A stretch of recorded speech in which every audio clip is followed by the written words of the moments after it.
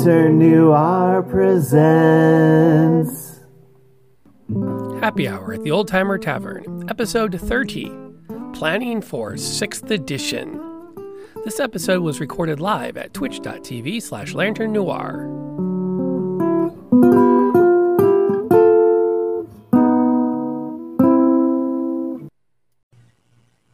And there we go. We're back again. It is Tuesday, and as is usually 9 times of 10 the case, we're meeting up at the Old Timer Tavern to talk Dungeons and Dragons and all points between. My name is Rob, aka Lantern Noir, and I'm currently considering a rebrand strictly into Rob Noir, just because it's weird having people call me Lantern. Like I really want to get that moniker off of there, and I don't know how to do it yet. Yeah, it'll be hard for me. Yeah, I'm thinking on it, and so that's where I'm at. And with me, the amazing, the absolutely awesome Graybeard of Graybeard's Tavern. We missed a week, and so I'm rusty. You shake the cobwebs out a little bit, as one does. So, I mean, it's been 2 weeks. Anything major we want to get out of the way before we get rolling today? I worked real hard. Work's been dumb. Like I may be getting carpal tunneling, kind of harsh. So no, I canceled pretty much everything except my game with my daughter and my Sunday morning show, Wildermiss, which is an amazing game. And now we've got a bunch of the people who are like tavern regulars. They are the characters in the game, and the game is overarching. And so like now some of the characters have like progeny. Like we have a father-son combo wandering. Yeah. Because there's like sometimes it's like 9 years of peace, and stuff. And then some things that you do and things that happen will give you plus 10 years until you have to retire. So characters age, and it's really cute because the artwork's all like suddenly you get little gray bits, in their hair and stuff. Yeah, I don't know anything about that. And so yeah, very cute, really amazing game. The magic is so good. It's so good. You infuse with items in the terrain and the things that are around, and then you can cast different spells depending on what you've infused with. And so like, there's a big hunk of rock, and you infuse with the rock, and then you can use it to create like a big discus. You basically throw a big disc of rock at the enemies, or you infuse with a fire, and you lash out with fire and stuff. So it's what's around you. There's a tree, and so you can either make like splinter bark and shoot bits of bark at them, or you can make the roots and stuff, grab them and pin them in place. It's very, very cool. So yeah, it sounds it. I will. It sounds really spot on. Yeah, so I will be adding some of those thoughts now to D&D. In my future games. Yeah, definitely, I can see that. And there's a lot of that's a big part of what we do with gaming is we look at the games that we have out there. And we're like, I can use that. I can pull that in and make something interesting and fun, and not necessarily terribly different, but different enough that there's that slight edge of homebrew to the world to keep people guessing and to keep it fresh. Because I do think one of the things D&D can suffer from is that I've read all the books, I know all the monster blocks, I know how to fight everything. Oh, look, a troll! Everyone, go get a torch.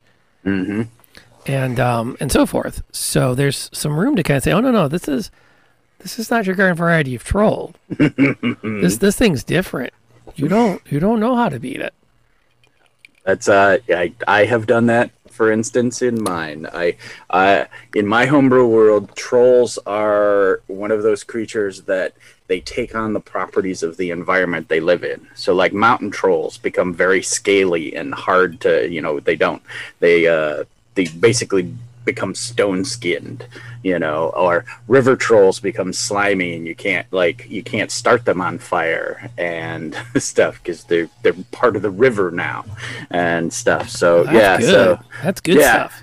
Oh yeah, it's well, it all started in my friend painted up some Warhammer models back in the day, and he painted some like river trolls and some like mountain trolls. Like he put on the bases like water and slime and stuff. So I was like, yeah, why not have trolls be like that? And also, it came from the Shannara. I think it was the Shannara series, Elfstones of Shannara book series. The trolls there were mountain trolls, so they were all like made of stone and lumpy, and they lived only in mountains. So it's all good. Got to have some fun with trolls. Absolutely. Well, I think when we talk about things we want to take, diving right in on the topic for the week, things we want to pull from other RPGs or other sources that we've seen over the years that we would like to see them consider and bring into 6th edition Dungeons and Dragons, which we know from the cycle of editions is not far out. Yeah. We know it's actually pretty close. I mean, it's been what, 6 years? Yeah. 5 or 6 years? Well, we know that they're done. They've got all the base rule books out. Yep. So now they're just publishing source adventures and whatnot. So they're in the home stretch. Yeah. At this point. Yep. So yeah, that's. I used to always say, how do you sell more? How do you sell more books? Gaming books? Break the rules of the previous books. BattleTech, for one, was a really bad one about that. Oh God. Well, and that's the thing too. Is I remember BattleTech really suffering from the power creep because you had to have the latest greatest book because if someone brought a battle mech out of that book, the balance was broken. Right. And they didn't do a good job explaining that. No. The Clan Wars. Ooh, they just came from somewhere else and they have new technology. Oh well. Yeah, I mean there's a lot to be tweaked there to make those work. So before we get into our wish list, let's set some ground rules. All right. What are some ground rules? As long as I can have my changeling, I'm happy. Okay, Dante, that is your truth. I will not argue that with you. Played since 4 or 5. Yep. Changeling. Yeah, that's the thing.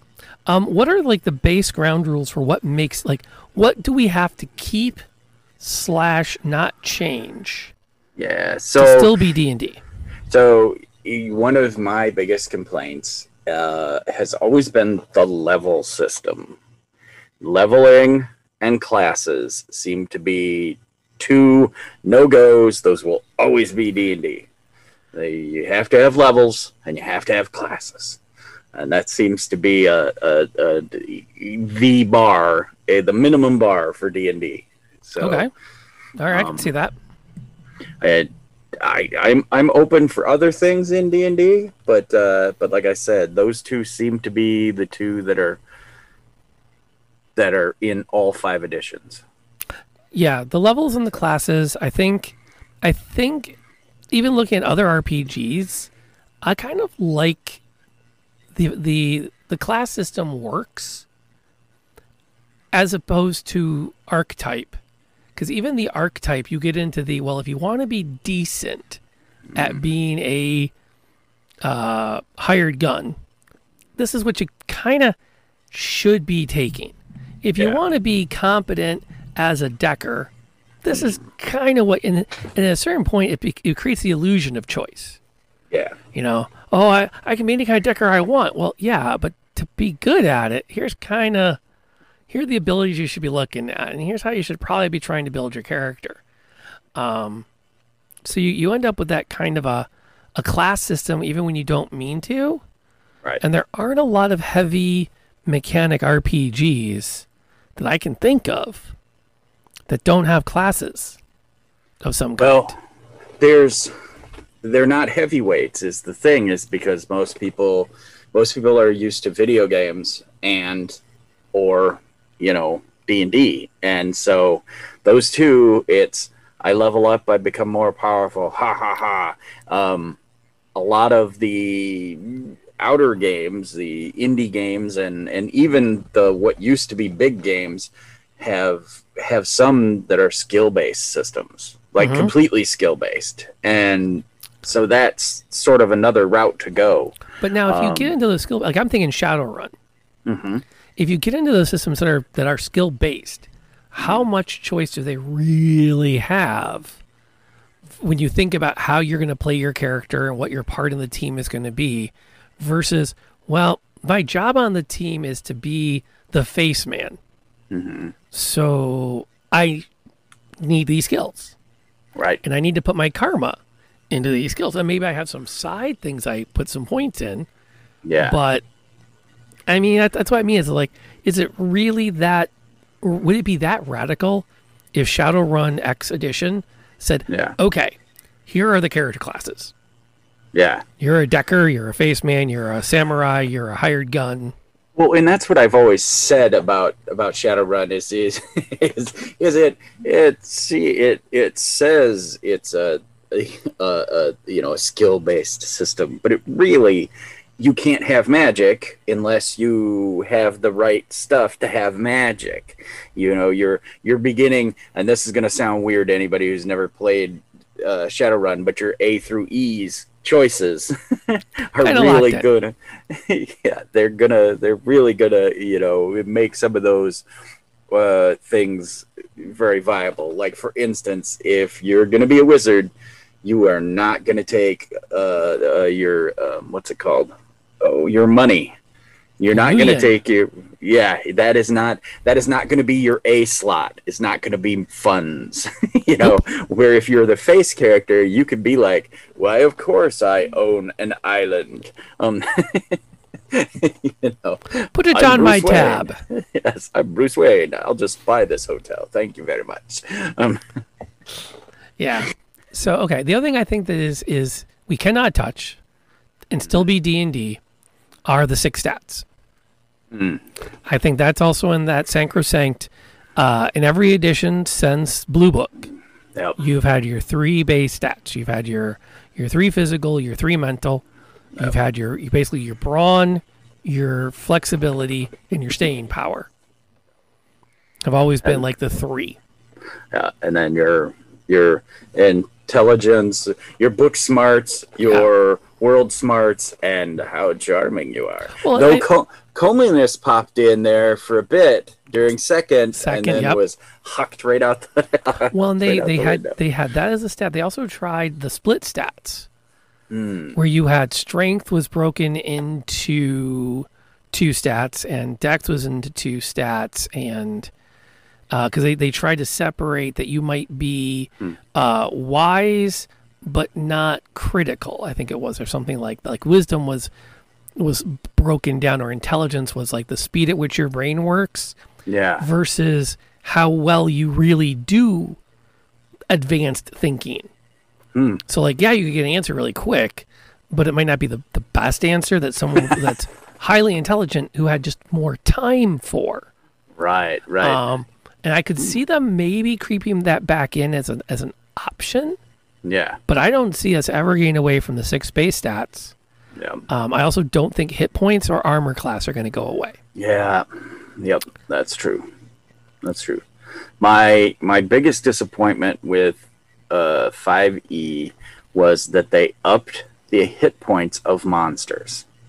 I was very excited when I was like, I'm a barbarian, I'm first level, I got like 12 or 13, 15 hit points maybe, starting off the bat, and my axe, I'm going to be doing, an average of 9 or 10 points a round, and I hit the first goblin, and I did 12 points to the first goblin, and the DM was like, okay, check. And I went, wait, Time, 15-yard penalty. Wait, whoa. I did 12 points. How is he not dead? Yeah, I was not like him and 3 of his buddies all dead. You know, it weirded me out and freaked me out. I really thought that they were going to try to speed combat up by making, you know, monster hit points lower and then having like BBGEs, like, because they had minions in 4th. And so I thought in 5th they'd have, you know, it'd be a little more down and dirty. I'd like to see the return of minions. I think minions was a really, like, there's nothing stopping me from using minions in my games, except for the fact that there's not as many area of effect abilities like there used to be. I mean, 4th edition had a lot of abilities where it was blam, you take out everything around you, or you take out X number of minions equal to your dex modifier. And it was geared around the idea that for certain parts of the fight, you were like epic action hero carving a path. Each unto himself was a whirlwind of doom. Yeah.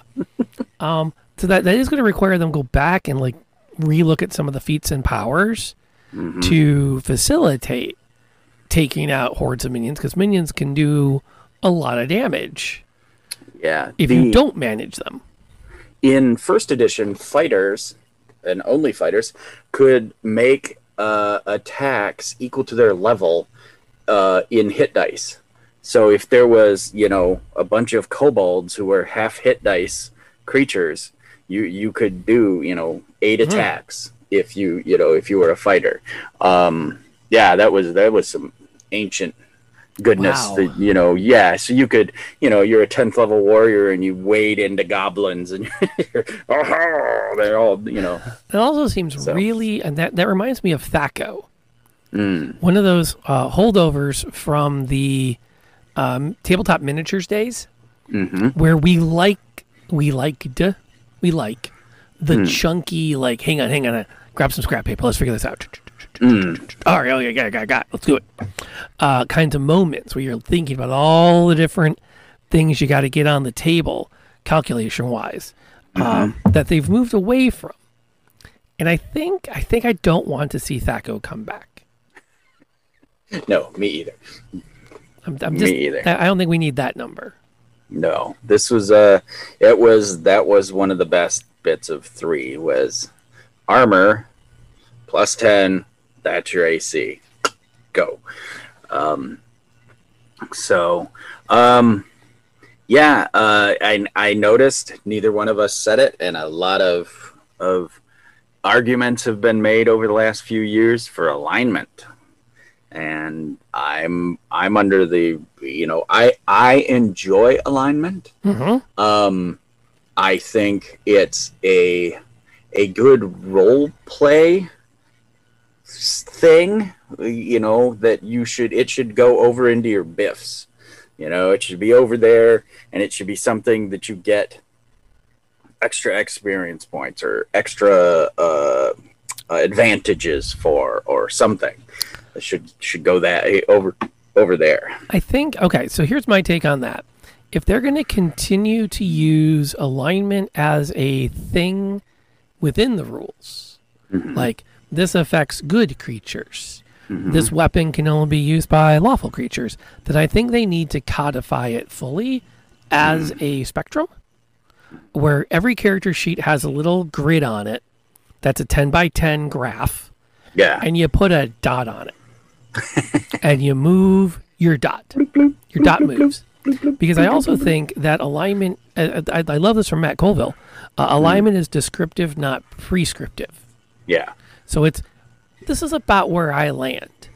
Yeah. And maybe you land other places and we just don't know it yet because you haven't been challenged in a way that reveals you might not be as lawful as you think you are. Right. Plus, people change over time. I mean, I know most people get more lawful as they get older. Generally speaking, the more stuff you get, the more you like to have rules to help you keep your stuff.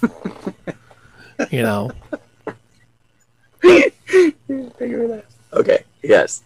I agree. I'm just saying. Uh-huh. I'm just Nope, saying. I so agree. The people who are most like Robin Hood's got it are the people who don't have a lot for. When you shift into the crap, Robin Hood be coming after me. I am no longer the recipient side of rob from the rich and give to the poor. It's like I'm not chaotic good anymore, man. Okay, Very so good. Dante pitches, if you're chaotic, you get a buff to, say, a bluff check. I don't know if I would go that far, but I just think let's get alignment off of these hard and fast. Lawful characters do X. Neutral characters do Y. Chaotic characters do Z. And get on to it's a, like gender, it's on a spectrum. There's extremities. So Yeah. like your lawful good paladin who's going to be up at like 5/5 is different than your typical citizen who generally, I think, falls around 1/1. I think people generally are lawful good people. On average, you're Joe Average. Yeah. He has his chaotic moments, so he's not way up in the corner, but he likes his rules. Yeah. There's a duffel bag full of money sitting in my yard with no identification. Now, see that's the moment. Now, a lawful person could still keep it. Yeah. Mostly, But that's that. Like, I like it. I also think I would love to see them do this in a DM's guide or in a player's options guide. Yeah. Is a nature and demeanor mechanic. Yeah. And for those not familiar, in Vampire the Masquerade and all White Wolf games from the 90s, your character had a nature. That is like what drove them to be. And there was like a list of them, and source books came out with more of them. And the idea was this was like who they were at their core. And then they had their demeanor, which was taken from the same list, but it's how they presented themselves. Right. And you got willpower points that you could turn into instant successes and power your superpowers by consistently making choices within those. Yeah. I don't know if I would go so far as to say we need to get to that level of codification. Yeah. Maybe you can hold up to 4 points of inspiration. Right. And then you get fed inspiration based on choices that are detrimental to the party, but are within your nature demeanor. Right. Something to do. Yeah, that. I really think that it would probably be.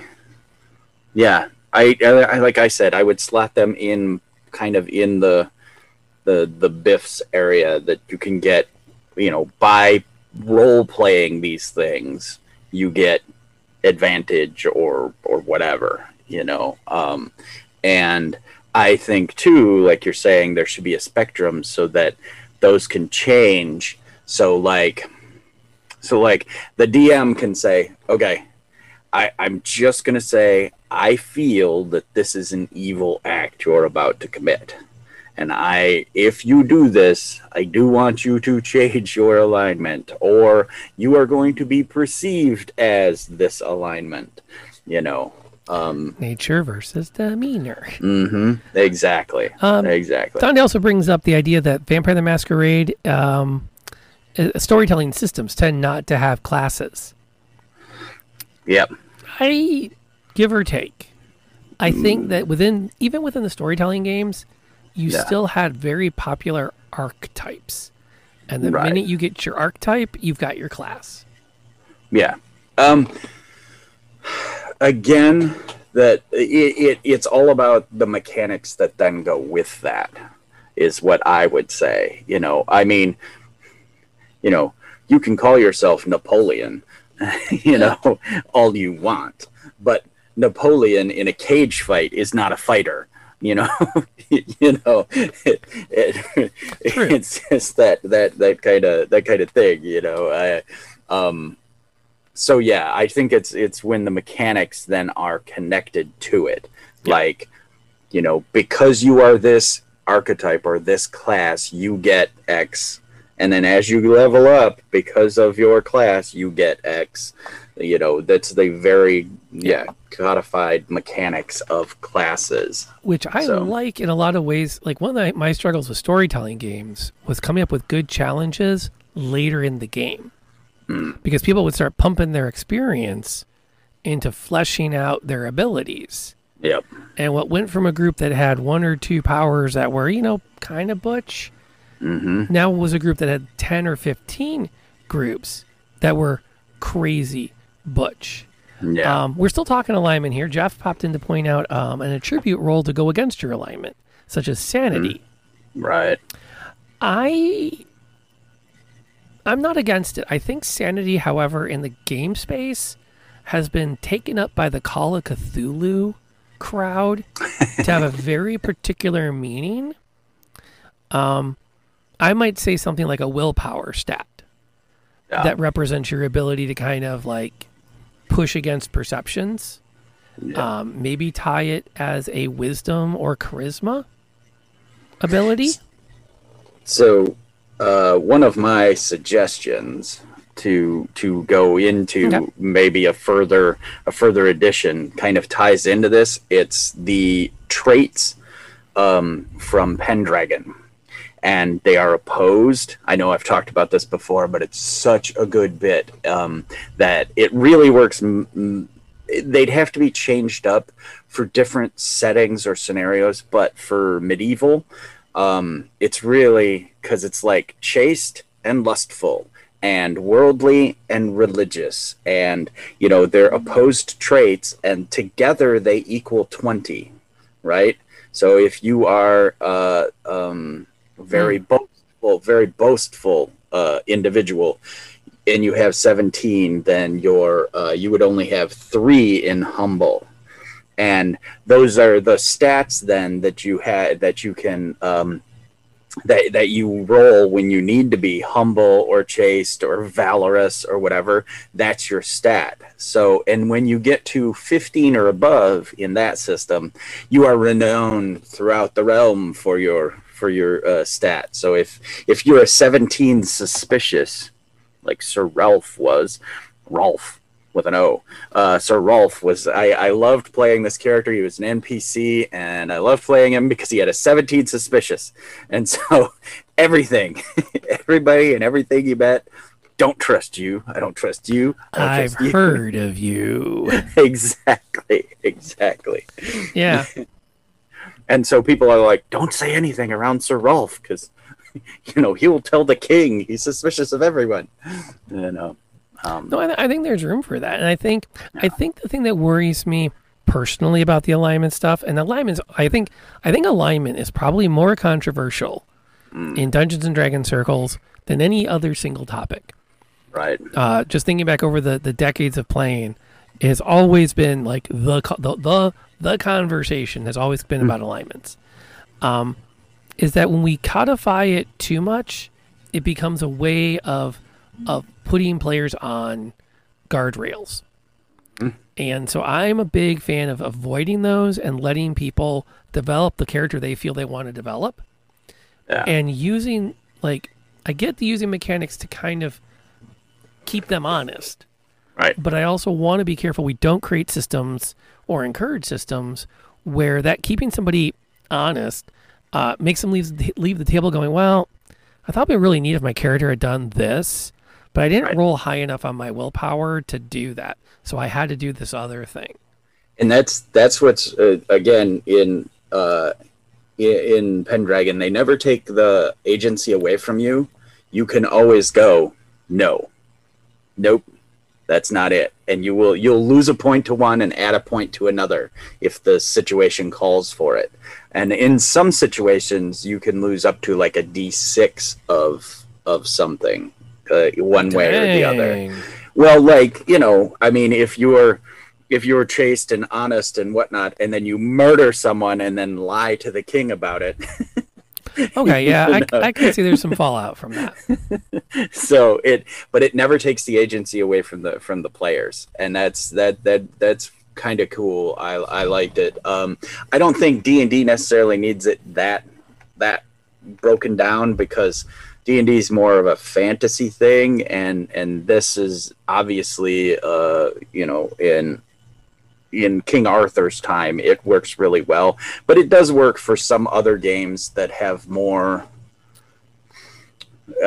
realism, I guess. They're not as fantasy, where people act like, people are in a very homogenous society and they act X. It works well for that if you have that kind of thing going on. So I prefer, kind of like you're saying, a shifting morality situation where, like I said, I would put it over in Biffs or something, so that you can, you get a bonus for playing to it. Particularly, like you said, if it should be like a bigger reward if you do it and it negatively affects the rest of your party members. So that works. Yeah. That works. Dante's back again. See, D&D reflect the spectrum. Exactly. And we were talking about that earlier. The idea that people can have moments where they lean lawful because it's logical for the character at the time. Yep. And again, I often go back to the arguments of alignment is best when it's a descriptor like hair color, and works worst when it's something that gives you abilities or limits your actions like character class can. Yeah, it should. I don't think it should ever limit. You should. It should be a big moment, like the end of the movie Seven. What's in the box? What's in the box? I mean, that is a huge, huge character moment, and you're like, oh my God, is he gonna abandon all he believes in for this? That's huge. And if you don't have those situations or those descriptors, like you're saying, the character growth isn't necessarily there.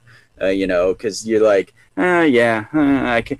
That's why I've always hated the chaotic neutral of the past, where it's like, man, I can do whatever I want, Well, that's what I love about playing with Lenarius is she took chaotic neutral because she saw herself as someone that really isn't good or evil, and tends to kind of like follow her whims, and doesn't really believe in a hard set follow the rules all the time. She's kind of the other side of it, the what's right in the moment.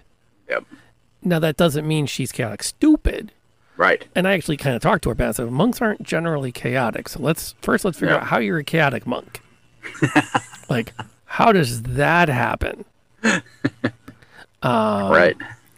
Let's see. Classes not definitely need that. Yes, and what would be neat, I think. I would like to see them do more of because Crimson brings in that certain classes like paladins, clerics, and warlocks have a lot tied to their faith or their pact. I think I would like to see, personally, if they're going to go that route, play up that patron a little bit more without making me sift through pages of deities. Yeah. Like, give me some better rules that we can all agree on about expectations from the deities, more than just you need to stay within your alignment. So a paladin of hospitality that like RJ's playing in the Wednesday game, which we're going to continue next Wednesday. Like, give me 5 things he is expected to do as a devotee of the god of hospitality, and give me 5 things he is forbidden from doing. Yeah. And then make it very general. Like, don't give them a bunch of names, or give them like names like, or examples from all the different worlds that we've played with, so that guys like me who love to homebrew the lore can go, okay, yeah, we're gonna grab the god of the sea and we're gonna call him Bill, because that's what I want to do with my gods in this world. Because I think that's the kind of thing too. And I also think that with faiths, we tend to we want to have that limit a little bit. Yeah. They don't know their tenets or core beliefs. And yep, I'm down with that. That was my Sunday night game. We had a guy roll, RJ, amazing guy, great player, never played a tabletop game before. And And so he's clicking through the buttons like, oh, Paladin sounds good. And it's like he didn't have a god when we started. And because I didn't know he was new to D&D. So I just assumed he'd kind of come up with one we'd learn about as we played. Yeah. We get like 4 sessions in and it's like, oh, our Paladin hasn't really talked about their god much. Crap. And it worked out great because I knew they were headed to Ravenloft eventually. And so I had the avatar of Ravenkind reach out to him as his patron, and he became a paladin of Ravenkind, which is technically a godless faith. Right. It's it's almost like a warlock. It's a pact. That's not a warlock. It's a I don't know. I guess it's does sound a modern paladin. Yeah. That's and they've even said, in D&D 5e, you can just be a paladin of faith. Yeah. You just have faith in me. I have the faith in good people. I have the faith in whatever, and then everyone's a hero in their own way. Yeah, exactly. you and mostly me and you. Yeah. So hammer. Also, the hammer is my no. Yes, exactly. All right, going on. That's the only line that keeps me from really pushing the English department from pulling that out when they teach Shakespearean tragedies. Yeah. I'm like, this is a Shakespearean tragedy. Yes, it's so beautiful. Hot take: Eldritch Knight should be a warlock subclass. Not opposed. Yeah. Something else. Let's get off alignment for a while. There's something else that's been bugging me. Sure. And it's a thing from 4th edition that I want to have come back. Oh, okay. And that is everybody has something cool to do on every combat turn besides basic attack. I've been playing a lot of Solasta, so I've been playing a lot of turns of combat. And I think about the games I run, I don't get through that many encounters per rest usually. Right. So it's very rare for my players to be locked into, everyone's like, yes. It's very rare for my players to be locked into, we're out of spell slots, or we better not use any major spells this combat. Right. But playing Solasta, I'm like, there are some fights where I'm like, I'm just going to muscle through this and just hit everything with basic attacks. And my fighters shine because they're just, blazing away. And my cleric is over here going, and bonk. Yeah, exactly. Bonk, bonk, bonk, bonk, bonk. Yeah, bonk, and it, like, the one thing I really dug about 4th edition is you had lots and lots and lots and lots of stuff to pick from that all sounded really cool, even if it was still kind of like not. Yeah. A lot of people out there, who the guys who have the big D&D shows, a lot of them, yeah, of course, have said, and I agree with them. Options, more options. The more options you have, the better in certain things. If they were written into the 80 pages of combat rules that we already have, but they're more options for everybody. Yes. Cries in cleric main. Yep. Laughs in spiritual weapon. Yep. Well, and the MVP of Solasta is Spirit Guardians. Oh, that thing is just, it's a 3rd level spell that's better than the 4th level spell of the Phantom Guardian. Yeah, I'm saying, I played Out of the Abyss, and I was a dwarven cleric, and I had the buzzsaw of death going like every combat. That just you got that buzzsaw around you, and you just wander through, shredding everything. I actually had a debuff based defender on City of Heroes with Whirlwind, and it was like, okay, I'm gonna pop my Whirlwind, and anything within 20 feet of me on any side could not hit anything. Exactly. It was one of my favorite things to do. AoE damage that counts as difficult terrain. Amen. But it's just like, I understand the spell slot system. I know where it comes from. I don't know if D&D is ready to go back to 4th Right. and abandon the spell slots. Yeah. But I feel like one of the things I would really like to see, I did say City of Heroes. Many hours on City of Heroes. Many great characters on City of Heroes. The Kill Kelly Kid remains one of my favorite characters ever created in any context. She was an exchange student from Kill Kelly, Ireland, who also had powers, and got called the Shamrock officially. I see. That was the name that everyone else called her, but if she ever asked her name, she said, "I'm the Kill Kelly Kid." Well, we're going to call you the Shamrock now. It fits in better around here. Yeah, but that's not my name. That's not my moniker. Exactly. Spell slots of pros and cons. I think they're really limited. It's my back. My sons and I still play. Oh yes, I've seen they've rebooted it. Oh, nice.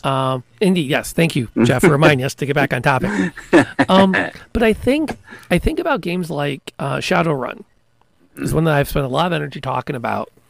The magic system is one where you can keep doing magic all the time, and there are mechanics to go, okay, you're starting to push what your body can handle. Right. And I get that's kind of how spell slots work, but then we have to have more cantrips with bite. Right. To balance that, so that at no time do I ever kind of go, meh. Well, I did enjoy the cantrips. A lot of them automatically jump up when, as you go up in level. And it does, in my every campaign I've run, they seem to go along well enough that as they get bigger, that's about the damage that they should be, for where you're going. Yeah. Some games like Zweihander, Warhammer Fantasy Battles, those kind of role play games, their magic is based on, magic is chaotic and weird, so if you fail, bad things could happen. I don't think I want that for D&D. I think I do like I am a wizard, this is what I do. I am a cleric, this is what I do. I like that. Yeah. But I'd almost rather see something like, if you get to a certain point, you start to maybe take hit point damage, or some other kind of mechanic to say you're starting to push the envelope for what you can do. Right. It's time to slow down for a bit. And what was cool with the encounter and daily powers in 4th, you knew every fight you had something awesome to pop. That was a matter of timing it. Right. The dailies were the oh crap button, or this is the perfect moment. Pop it. Right. Use your daily now. You're never going to get another chance to do this kind of thing. Right. But that encounter power is something I'd like to see them bring back a bit. Right. Non-lethal damage that can knock you out, levels of exhaustion, stuff like that. Yeah. That's kind of where I'm thinking. I also think I wouldn't mind seeing them take a closer look at hit points and reconsider something with them that doesn't get too bogged down in the rules. Because that's the other twist with hit points. If you start doing things like at half hit points, you start taking these damage penalties or these attack penalties. You're adding mechanics. Right. And what I like about 5th, I don't know about you, Gray, is its smoothness. Yeah. Yep. I mean, I have always, and this could be a long hit point conversation, but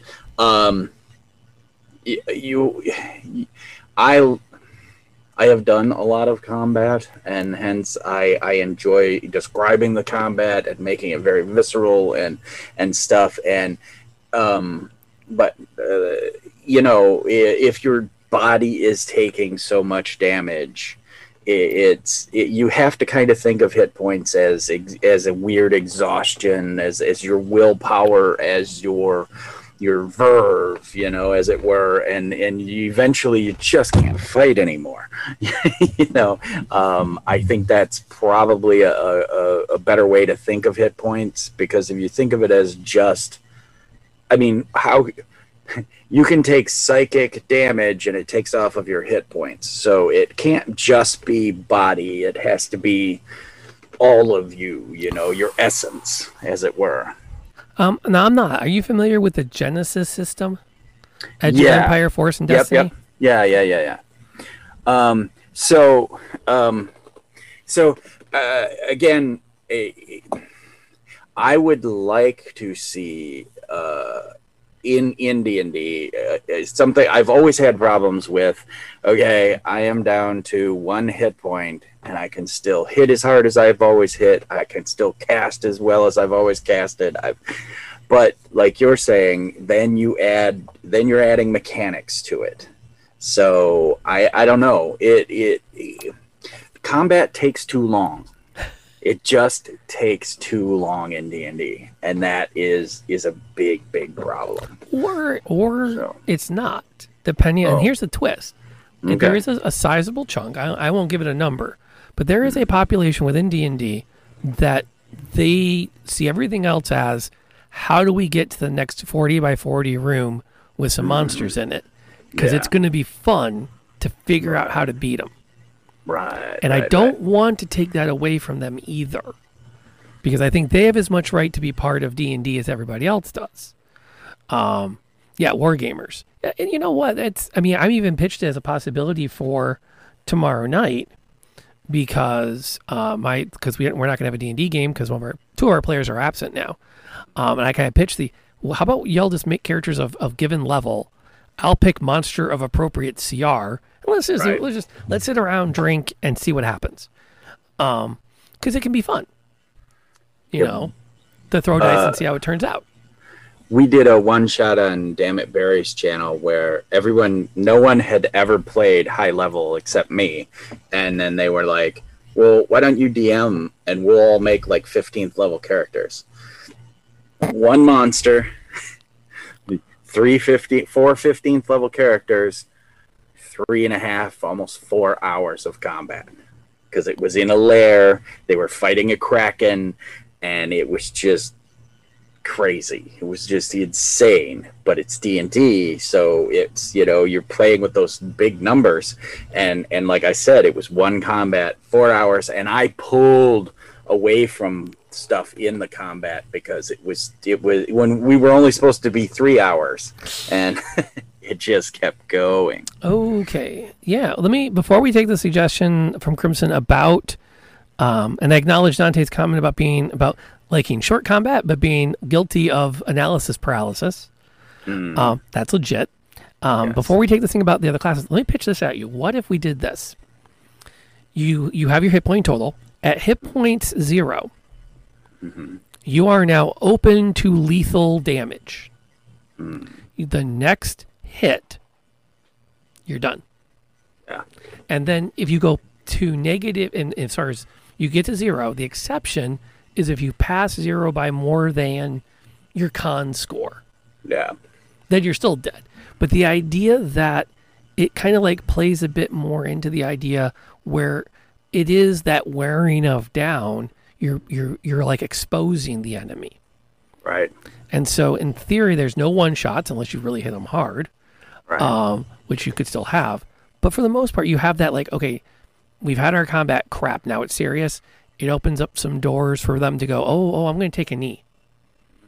I'll bend the knee now. I'm going to put my drop to a knee, put my weapon up, because it's like, okay, I'm going to die if I keep this fight going. Yeah. Yeah. It is, you know, you read book, you hit 0, you're done. there were mechanics along the way. There's where it's to negative 10 hit points. If you take more than half your hit points in a single blow, it's system shock roll, and you have to roll to see if you're, if you just collapse. There's been mechanics and there's been stuff in it. It's the old cartoon, my in a Dragon magazine. If ever I find it again, there's a barbarian and he's just peppered with arrows. He's tied to a tree and he's just peppered with arrows. And there's like 3 soldiers there with longbows and a sergeant who's got a tally sheet. And he's like, no, he's still got like 22 hit points, and then so it really depends on what you want to play. I have a buddy who is like, I play D&D to not be me. I play D&D to be a superhero, a fantasy hero.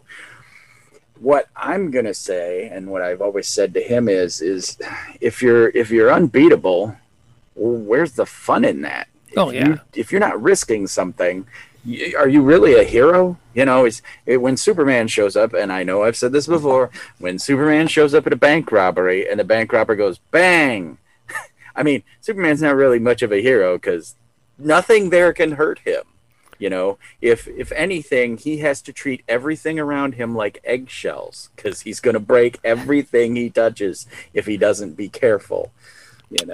True. So, well, part of my thinking though is I would also open up the door to redefine hit points better, because now it becomes, you want to cast a 5th level spell, go for it. That's going to be 5d4 hit points damage. You could totally do it. Because as long as the wizard is holding back from actual physical combat, that's what their hit points are for. Yep. It's to go into casting their spells. And if you run up behind a wizard who just popped off 2 fireballs, he might be exposed. He might be too tired to defend himself. You can stick him. Yep. But that also, maybe that's too radical of a shift for D&D.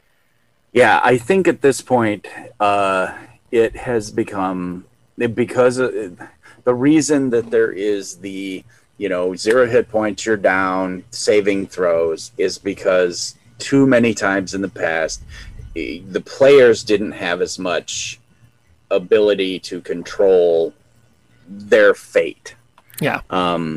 And so one thing you could add is you could add that your inspiration gives you the ability to go, I passed that save.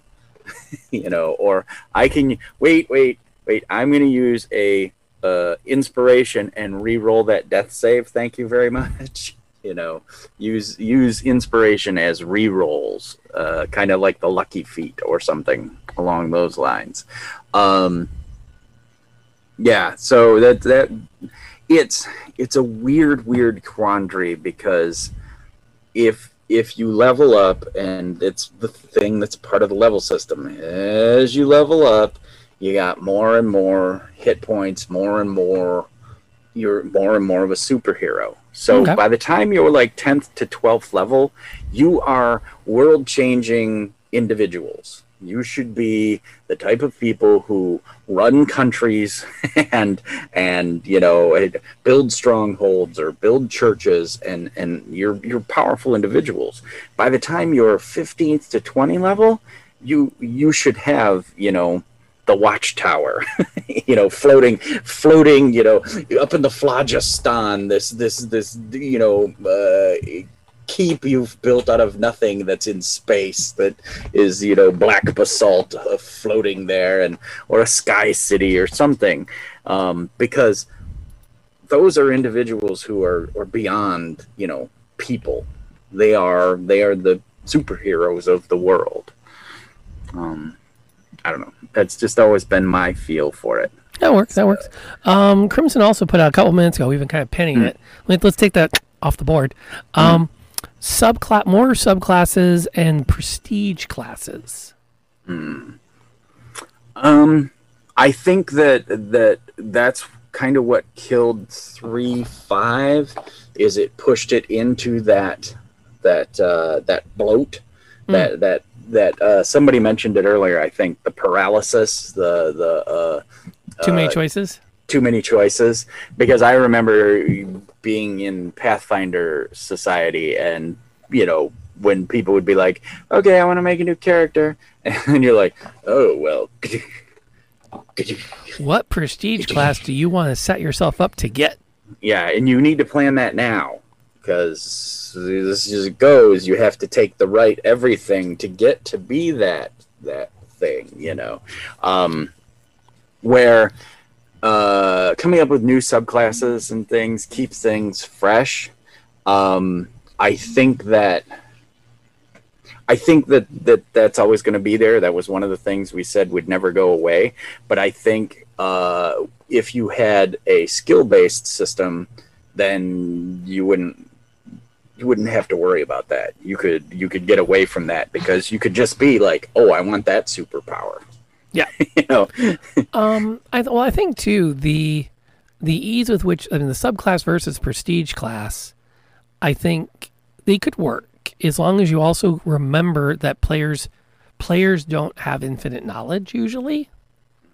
And the big thing I'd be worried about is that a player has that sense of regret, and too many DMs go, well, yeah, I guess you have to reroll your character. Like, if we're going to go the prestige class route, let's codify the character retcon. Yeah. Or instead of calling that retcon, call it the retraining. Right. Where it's like, okay, yeah, if you had wanted to be an arcane trickster, you really needed to have this, and you didn't. So here are some suggestions for appropriate quest lines that player can go down to get those prerequisites in exchange for other things.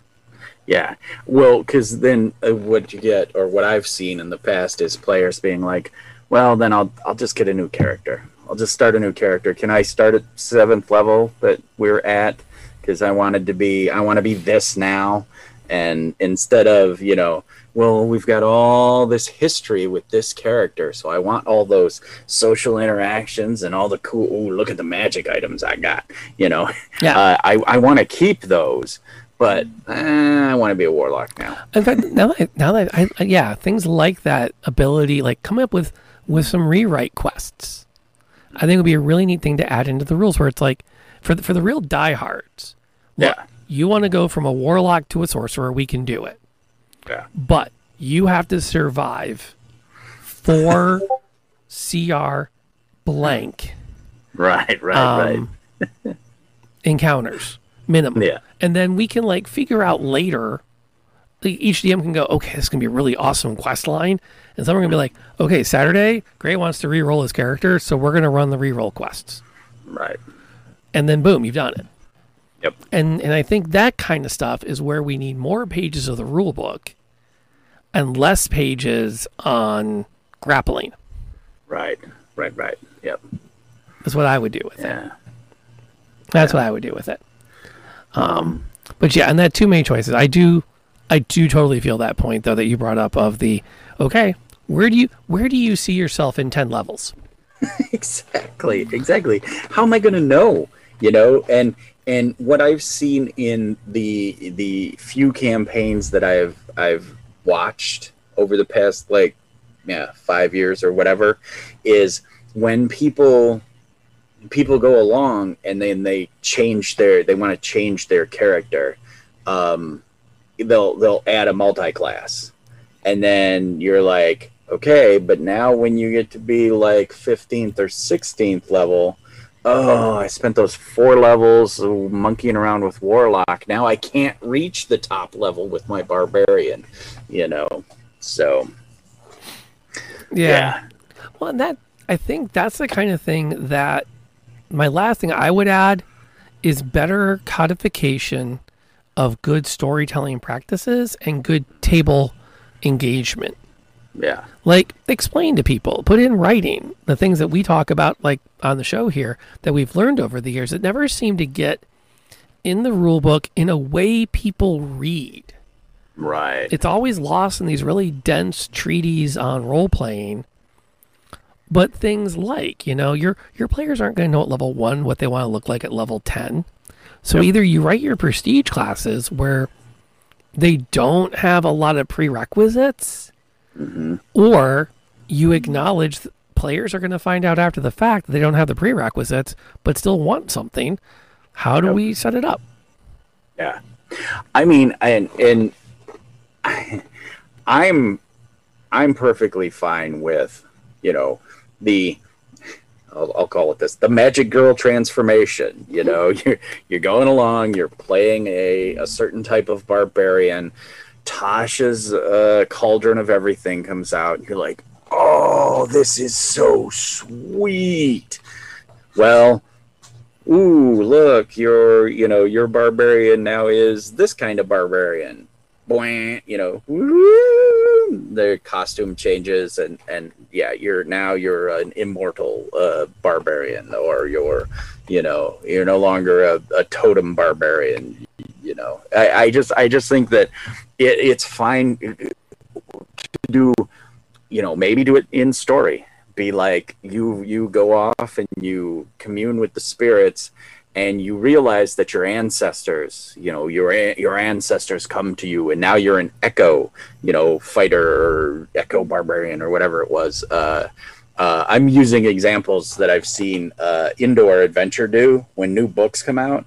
A lot of times he'll let players do some retconning with their stuff so that they can show the new things that are happening in D&D, so people can change it up. And it's really been nice to see how he is able to introduce a new switch to it, where, okay, you were this kind of barbarian. Well, we'll write it in this story that, like I just said, your ancestors come to you, and you commune with them, and now you're this kind of barbarian.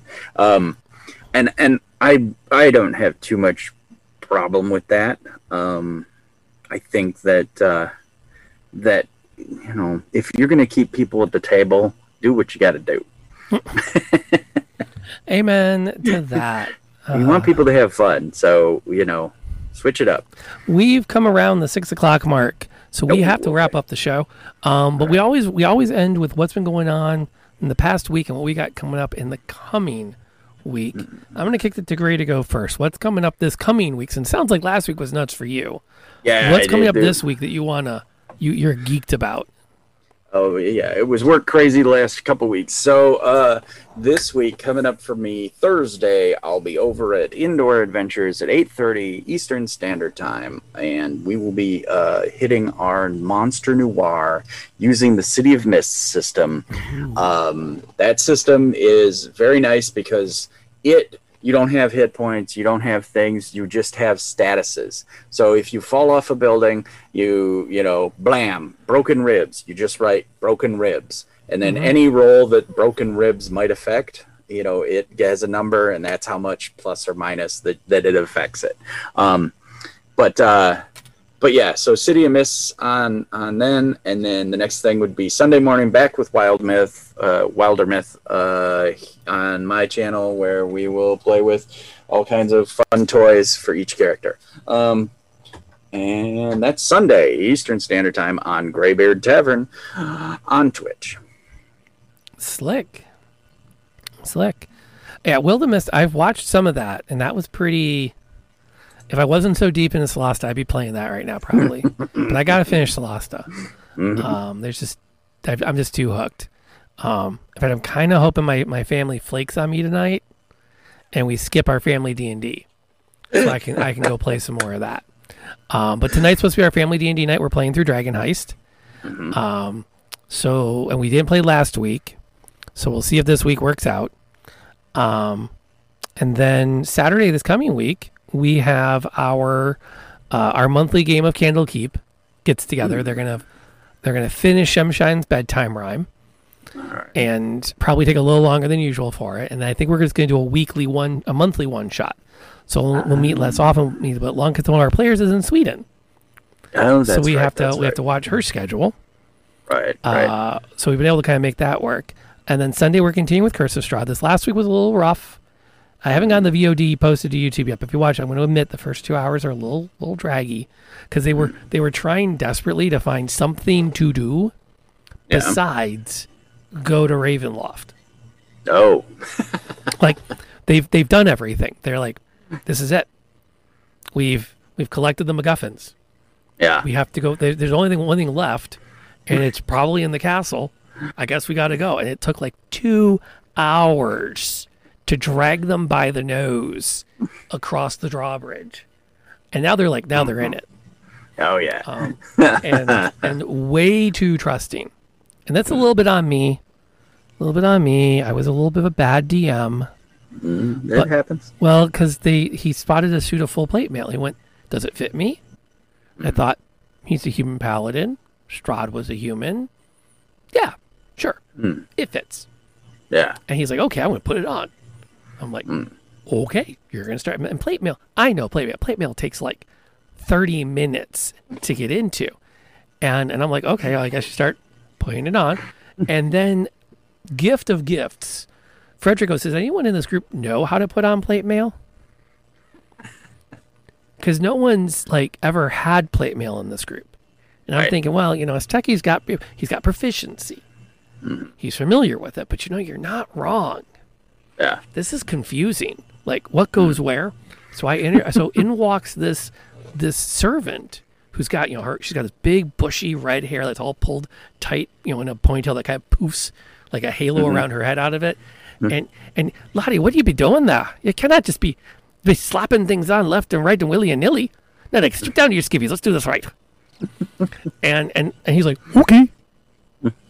and then she's like, okay, no, walk across the room. Let me see you walking in it so I can see that it fits right. Give me his shield. He doesn't need to be walking about with his shield like that. And the fighter rolls his wisdom save and misses it. Right. Like, okay, you're gonna go get that shield now, and you're gonna walk back outside of that aura of super non-charmy protection. Then you're gonna give the girl the holy symbol of Ravenkind off the shield. Oh no! And they're like, what? And the wizard goes, I dive for it. Like, you grab it, and then the woman reveals herself to actually be Strahd polymorphed. Oh no! And then he pulls it free of your hand. Opposed strength check. She rolled really well. I was really shocked. Yeah. And then he disappears in mist with it. And I felt a little guilty because at one point Frederick goes, I want to roll an insight check. Boom. Well, that's a good insight check. Is she being honest? And I said, she sincerely wants to see Azteki correctly wear this armor. Yes. And that was the truth. Yes. She also wanted him distracted so she could rob him. Because Strahd's not an idiot. So painful, but so good. Yeah. Which, now that I've relayed the story, I might retcon that as one of his vampire minions did that. It feels a little weird having Strahd be that circumspect. Right. So I know it's going to come back to haunt him. Yeah. And it was right at the end of the session. But now they're like, oh, crap, we got to go get it now. So now they're back on the hunt for the MacGuffin. I do have my Grognard game coming up that is not broadcast or streamed, but it's amazing because, again, between all of us, we probably got 100 years of gaming under our belts. And last time they had this great reunion between this multi-billion trillion gazillionaire scientist and his daughter that he had saved, and they were reunited, and then the captain warp drive them out of there, away from the corporation. So basically they've pseudo kidnapped this gazillionaire. Basically they grabbed a nice guy, Jeff Bezos, and ran off with him. So now they're going to be chased by megacorps and the rest of the universe for kidnapping. I love them so much, but you never know what they're going to do. You never know. Those are the best groups. If you've been listening to us on the podcast, thank you so much for downloading. We love having you here. If you consider that you've enjoyed the show, or if you have not enjoyed this one, but you enjoyed previous shows, or you're just a kind person, maybe leave us a review on whatever platform you downloaded us off of. Those reviews help other people find this stream, this podcast, and kind of help get the word out that we're doing the thing. Go ahead, Gray. Sponsors, absolutely. I was getting there. Okay. We are partnered. Well, it doesn't hurt to remind me that the gray is this gray is real. It's not just painted on for cool looks. Because let's be honest, it does look fabulous. Indeed. But we are a part of the Inverse Genius network of podcasts and content creators. So if you check out inversegenius.com, you'll find all kinds of great content creators there covering board games, role-playing games, and everything in between. We are also sponsored by SweetSteam, sweetsteam.com, which is an amazing steampunk-inspired chocolate company. And I don't know if I've mentioned this on the podcast before, but if you use the code STEAMNOIR at checkout, you get 5% off your order. So you get amazing chocolates with steampunk themes. I happen to have in front of me a Butterbeard, which is a effervescent butterscotch flavored chocolate. I know. And they do ship, and they will ship during the summer with ice, so your chocolate does not melt in transit. So Steam Noir would be a great code to use there, and it lets them know that you heard about them through us. Aside from all of that, thank you for the download, and we will catch all of you next week, belly to the bar for another happy hour. Happy Hour at the Old Timer Tavern is a proud part of the Inverse Genius network of content. If you enjoyed today's episode, please consider leaving a review on your podcast platform of choice. They give valuable feedback for the hosts and help others find this amazing content.